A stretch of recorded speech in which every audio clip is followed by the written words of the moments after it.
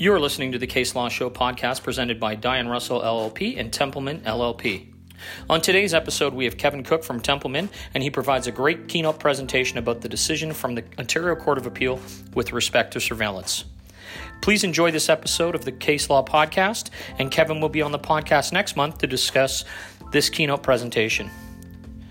Don't forget, on March 12th, Leafs are playing the Nashville Predators, and if you want a pair of the tickets, email Kieran at Doherty664.com and try and be on our trivia show, which is happening at the end of this month. Thanks so much, and we will talk to you soon. So again, my name's Kevin Cook. I'm a lawyer in Kingston. I've been practicing in the insurance defense area for about almost 5 years now, and I'm starting to branch out and trying to get to meet some people in the local insurance community. So thank you all for coming out today. I appreciate it. So we'll walk through naturally what happens. Let's say that you have a claim and you hired Jason's firm to conduct, whether it be open source investigations and like we just heard about, or some regular old-fashioned sitting in a car and following people around kind of surveillance. What does that look like at trial?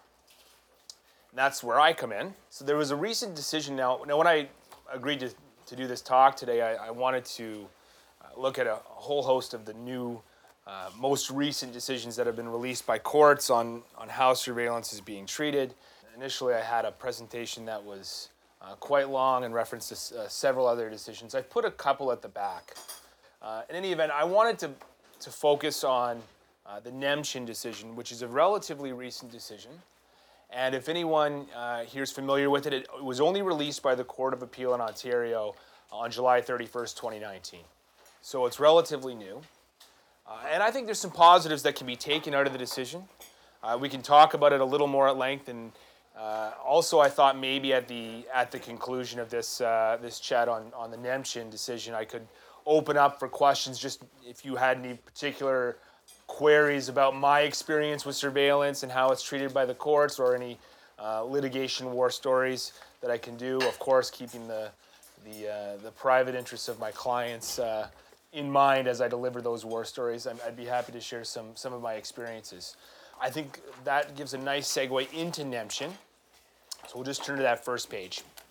So as I said, this was a decision that was released just this past summer on July 31st, 2019. It was a jury trial decision. It involved a motor vehicle accident. Ms. Nemchin was turning left at a light, I believe. Again, I can edit this on the podcast afterwards if she was turning right. And she was struck by an individual by the name of Ms. Green. Ultimately, there were a lot of injuries that the plaintiff alleged, but one of the issues, the big issues at trial, was the diagnosis of PTSD. And causation was a live issue at trial. And what that was looking at was what caused this PTSD. So this case provides some guidance for lawyers and adjusters and people who are involved in this type of business about the use of surveillance in trial and when it will be admitted.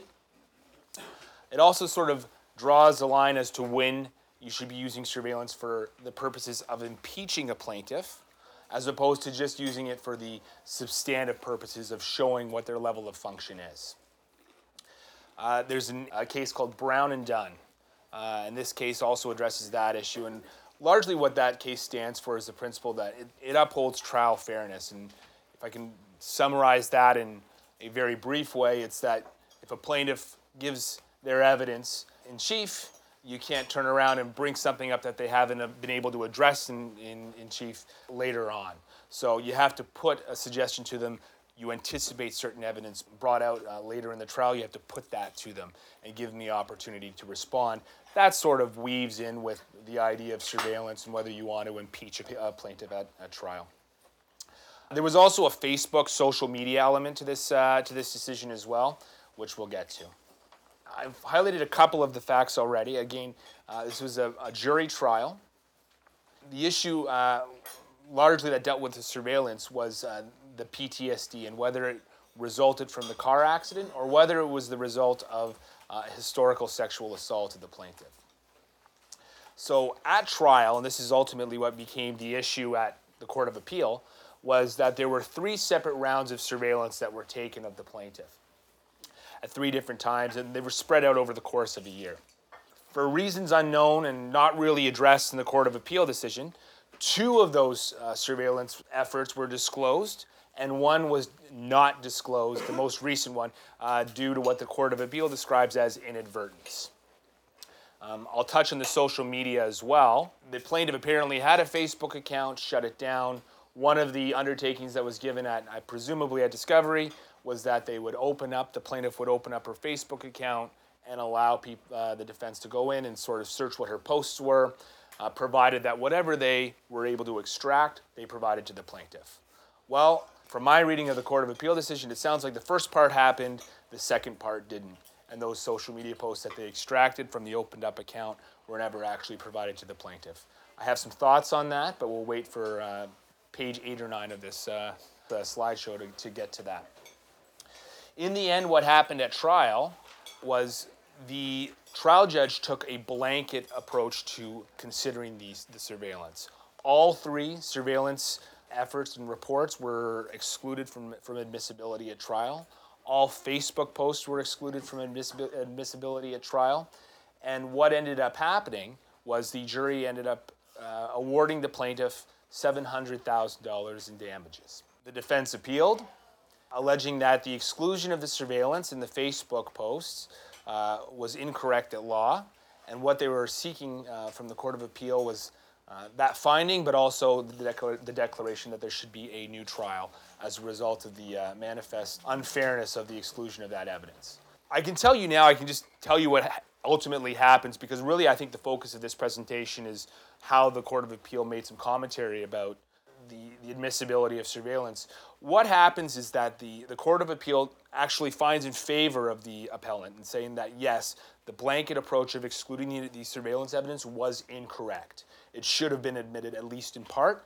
What they have to look at, requesting the relief of requesting a new trial is an extreme request of the court, and what they ended up finding was that the jury was so persuaded of the plaintiff's injuries that they didn't think that the exclusion of the surveillance ultimately would have made a difference in the jury award.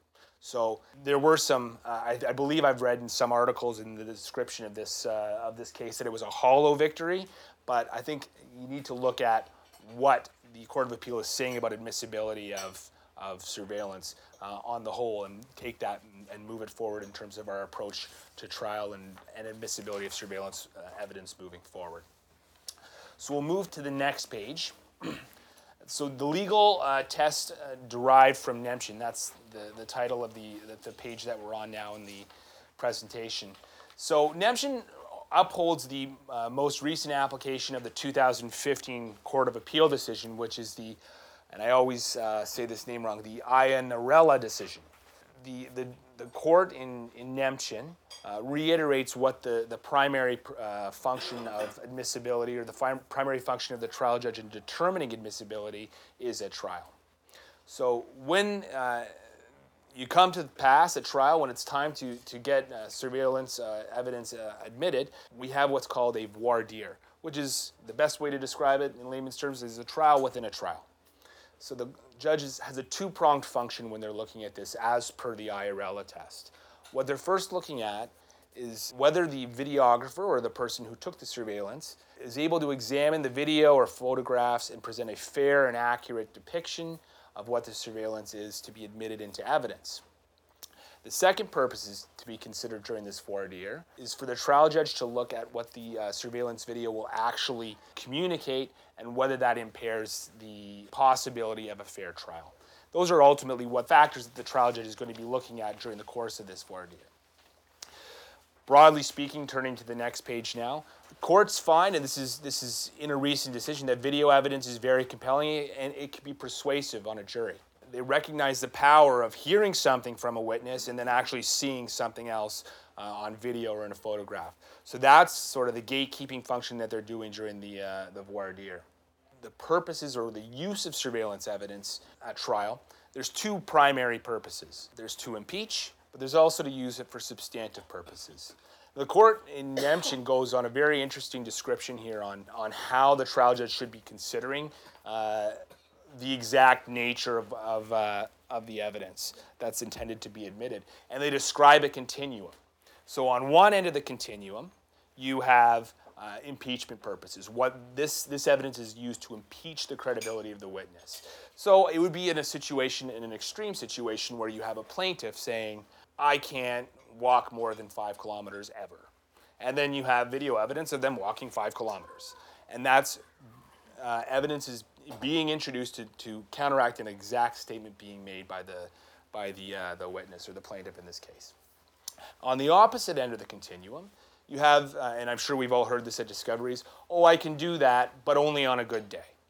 So it's situations where a plaintiff is saying, okay, I can lift 10 pounds, but only on my best day can I do that. So the evidence would show them lifting 10 pounds, but then they can speak to it, and it's not necessarily to impeach credibility, it's about showing what their level of function is and letting that stand. And what the trial judge has to do during this voir dire is figure out where on this continuum, on both ends of the extreme of this continuum, is the intended evidence trying to be admitted. Where does that fall? Moving to the next page of the presentation, the other interesting aspect that comes from this decision is the granular approach, and it's not my words, it's the words of the Honorable Court of Appeal judge who delivered the decision. All evidence that's intended to be admitted at trial from a surveillance perspective should be looked at in a granular fashion, i.e. we're not looking at the entire 30 minutes video of the person walking about the street and then going to the gym and then doing all these yoga poses. That's what the issue was in Nemchin. It was this lady was investigated and there was some video of her at a yoga retreat. So that's what they wanted to put to the jury, and ultimately it was turfed. You have to look at specific photographs, specific sections of the video, and each one of those needs to be considered independent of one another. What comes out of this and what the takeaway from this is that when you're trying to get surveillance evidence in at trial, you should be focused on limited portions of the investigation. You shouldn't be seeking, just the same way that the trial judge took a blanket approach to all surveillance and excluding it. As defense counsel, you shouldn't be taking a blanket approach and trying to get it all in. Focusing on specific aspects of the surveillance that you think are the most credible to your case is the best way of trying to convince the judge about the admissibility of that evidence. So that's what they're talking about with the granular, and I think what they mean is that they want each portion of the surveillance that's supposed to be introduced should be taken in not a grain of salt, but like it's its own grain and considered independent of one another. Couldn't it be taken out of context at that point? It could, and I think that would come up in the voir dire, right? It's the job of the plaintiff lawyer at that point to say, well, Your Honor, I think you need to look at the 30 seconds of the video prior to this where, yes, the plaintiff's doing the yoga pose, but they hobbled to the yoga studio, right? So I think that's where ultimately it comes up in the voir dire, and it's the job of both lawyers to know the entirety of the surveillance and be able to make their case. It's a huge balancing act. It is, and that's what comes out of this in the end, is that defense lawyers need to be more particular and more precise about what they're trying to get in. The end thing, consideration they're concerned with in making their final decision on the admissibility of this evidence is the trial fairness. So I jumped ahead a bit of myself here, and already talked about the continuum. It still applies, and this is all factors and considerations that are going to be taken into account by the trial judge during the course of the voir dire. The other thing that I'd mention in this respect is the reason why the surveillance was not admitted in the Nemchin decision was because two of the reports were disclosed at an early stage well before trial. So this is the other big takeaway from this case, is that if you're going to be relying on surveillance and video and photographs at trial, it should be disclosed within a reasonable time frame. I would be speculating on the exact timelines, but the third surveillance effort taken by the defense in this case was served less than 100 days before trial, I believe. If I'm wrong on that, we'll edit that out of the podcast. It was served very close to trial. We'll use that. The court was, in the end, very concerned about the plaintiff being taken by surprise, and that they thought that impacted the trial fairness on behalf of the plaintiff. The takeaway from that is that, and the reason why the Court of Appeal in the end decided that the first two rounds that were properly disclosed shouldn't have been excluded, is that the trial judge just took a blanket approach. So you have to be considering how, yeah. How can a plaintiff be taken by surprise of something they did? Well, that's a great question. They shouldn't be, is the end answer. They shouldn't be taken by surprise. It should be plain and obvious to them. It should speak to the credibility. But I think the approach that the judge took in the trial decision speaks volumes as to the protections that will be afforded to plaintiffs at trial, right? They need to be prepared to deliver their evidence. Yeah. I'm surprised you found out. Yeah. You mean you were following me? Yeah. It's a fair point, and that's, in the end, the point I'm going to make about the social media, and I'll jump ahead of myself again, is that in this case, the Facebook posts weren't disclosed to the plaintiff before trial, but she was the author of these Facebook posts, right? Like, how can you be taken by surprise? But in the end, what the court found was because they agreed to disclose them and they didn't, they were not admitted as evidence at trial because it took her by surprise. I mean, how can you be the author of something, right? So it was more they disallowed them more about their agreement to do so and failed to do so? Exactly. As opposed to what they actually showed. Exactly. Okay. So the hallmark takeaway from this is that if you're going to be relying on whether it's social media or whether it's going to be investigative efforts, surveillance efforts, disclose it in a reasonable time frame, because that eliminates any perception of trial unfairness on the part of the plaintiff. The Nemchin decision, now at the top of the page, says blanket attack on surveillance. They talked a little bit in this decision as well about the timing of motions to have evidence excluded. And this is another consideration when you're trying to get evidence admitted, you need to take into account. They cited one example where the plaintiff's lawyer had access to all surveillance reports in advance of trial and brought a preemptive motion to try and exclude it all.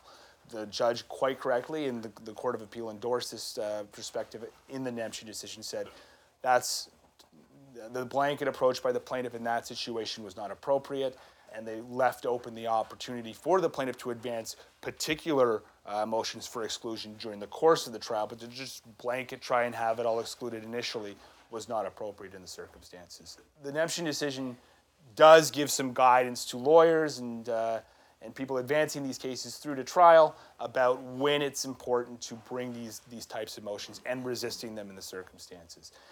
Ultimately, what they want to say is you shouldn't take a blanket approach to admitting surveillance and social media evidence, whether you're on the defense side or the plaintiff side. It should be taken in a piece by piece, grain by grain, if you will, basis, the way they're recommending.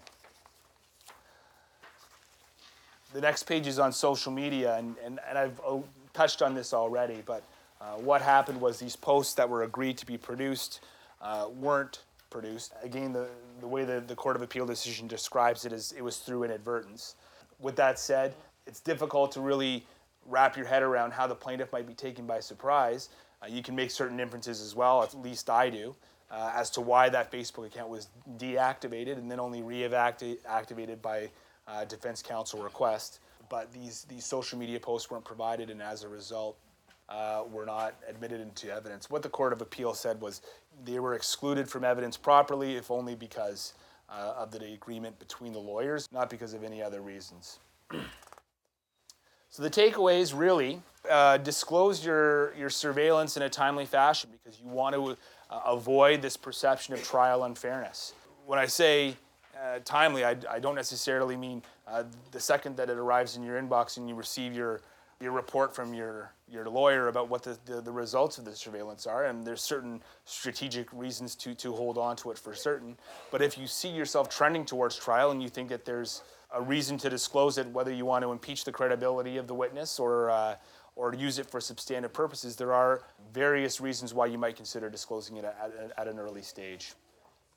And then if you're trying to get certain aspects of surveillance admitted at trial, consider what your strongest points are, what your strongest aspects of those surveillance are, and focus on getting those in as opposed to trying to get the 45-minute video of the person walking to the yoga retreat into evidence at trial. I had some other cases on the back, but if there's any specific questions that you had about this decision, again, it's a new one. We'll see how it's treated in the months and years ahead. But if you had any specific questions about this decision or any just specific questions about my experiences with surveillance, I'm happy to discuss and open up the floor. So I have a question about the surveillance.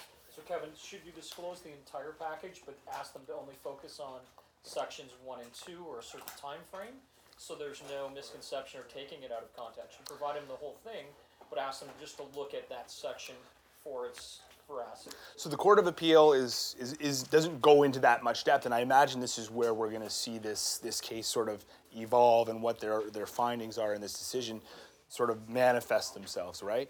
There is a certain strategic aspect to it that you might provide it to them and say, well, you figure out what you think is the most damaging to your case, right? Well, I'm just wondering if you are providing the guy digging a hole, but then they say, 5 minutes later he was lying on the ground in agony.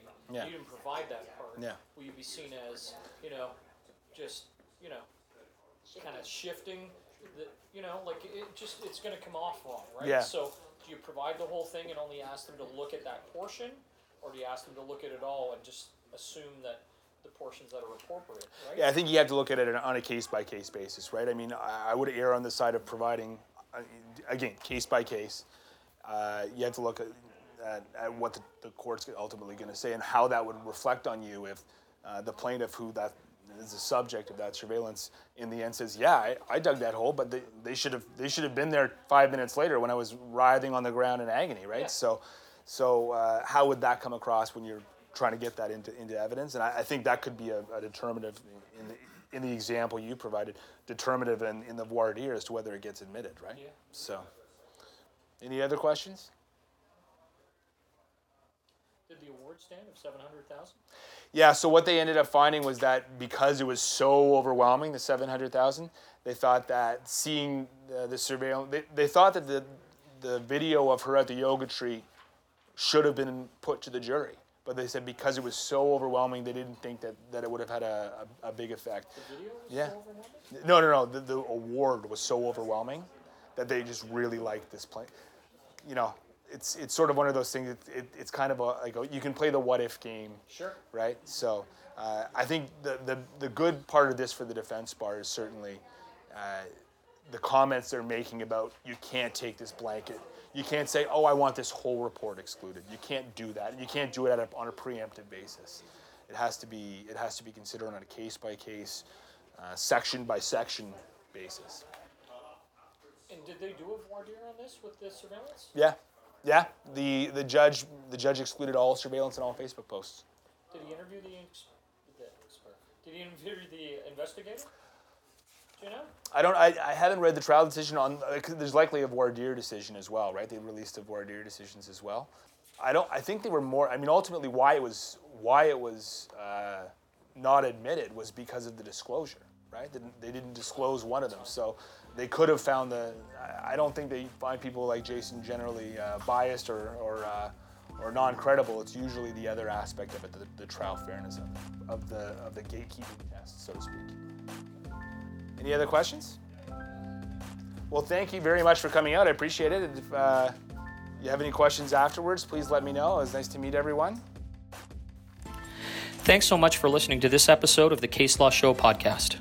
We hope you enjoyed listening and can't thank Templeman LLP and Diane Russell LLP enough for helping us put it all together.